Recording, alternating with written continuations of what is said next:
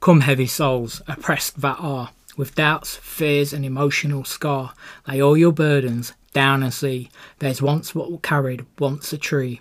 Upon his back, and which is more, a heavier weight, our sins he bore. Think then how easily he can your sorrows bear, this God and man. Think too how willing he's to take your care upon him, who for your sake sweat bloody drops, prayed, fasted and cried, was bound, whipped, mocked, then crucified.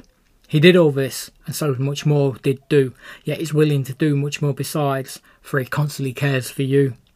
From the hairs on your head, to which everyone he knows, to the tip of your feet, your little pinky toes, God looks at you as the apple of his eye, if you're weak or strong, tender or tough guy.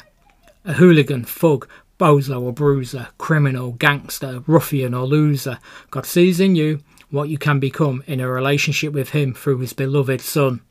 Maybe you the anger of David Banner, or even the world's worst, Table Manor. Could it be you pull down other people because the kick you get makes you feel gleeful? Have motives wrong? A right mess inside. Hatred for Jesus that you never hide. It doesn't matter about any of this stress. God cares for you, even in your mess. Unto Jesus bring your cares and debris. You don't have to wait to be perfect or problem free. He cares for you so much, you see, that all your wrongs he carried to Calvary's tree. Carried it all and took it as his own, so that his merits for you will ever atone. Redeemed by his grace and kept by his care, you can rest in his love like a comfy armchair. Sit back in Jesus, rest your mind in his word, kick back in his care, his merits and life transferred. Cleansed inside through his loving care, a new heart given with no wear and tear. Forget regrets and the things that you do, giving over to Jesus, your life brand new. Soon to be caring about good things you used to hate, God's Spirit guiding you because it's never too late. From dirty to clean, crooked to straight, a right mind in you, God's thoughts he donate. So if you're thinking about what next to do, why not travel in the Bible and let his holy word guide you?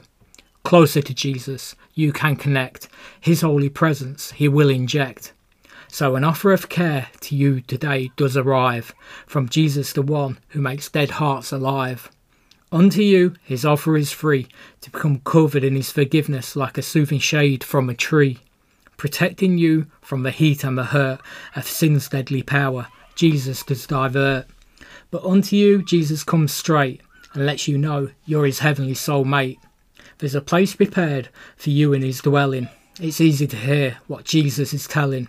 So will you hear today his plea, to come to Jesus and become carefree, to surrender all unto the Lord and grow in him, moving toward that final day when it's all over and we live no more in this earthly hangover. A decision to decide. What will you do? The answer, well, I guess I'll leave that up to you.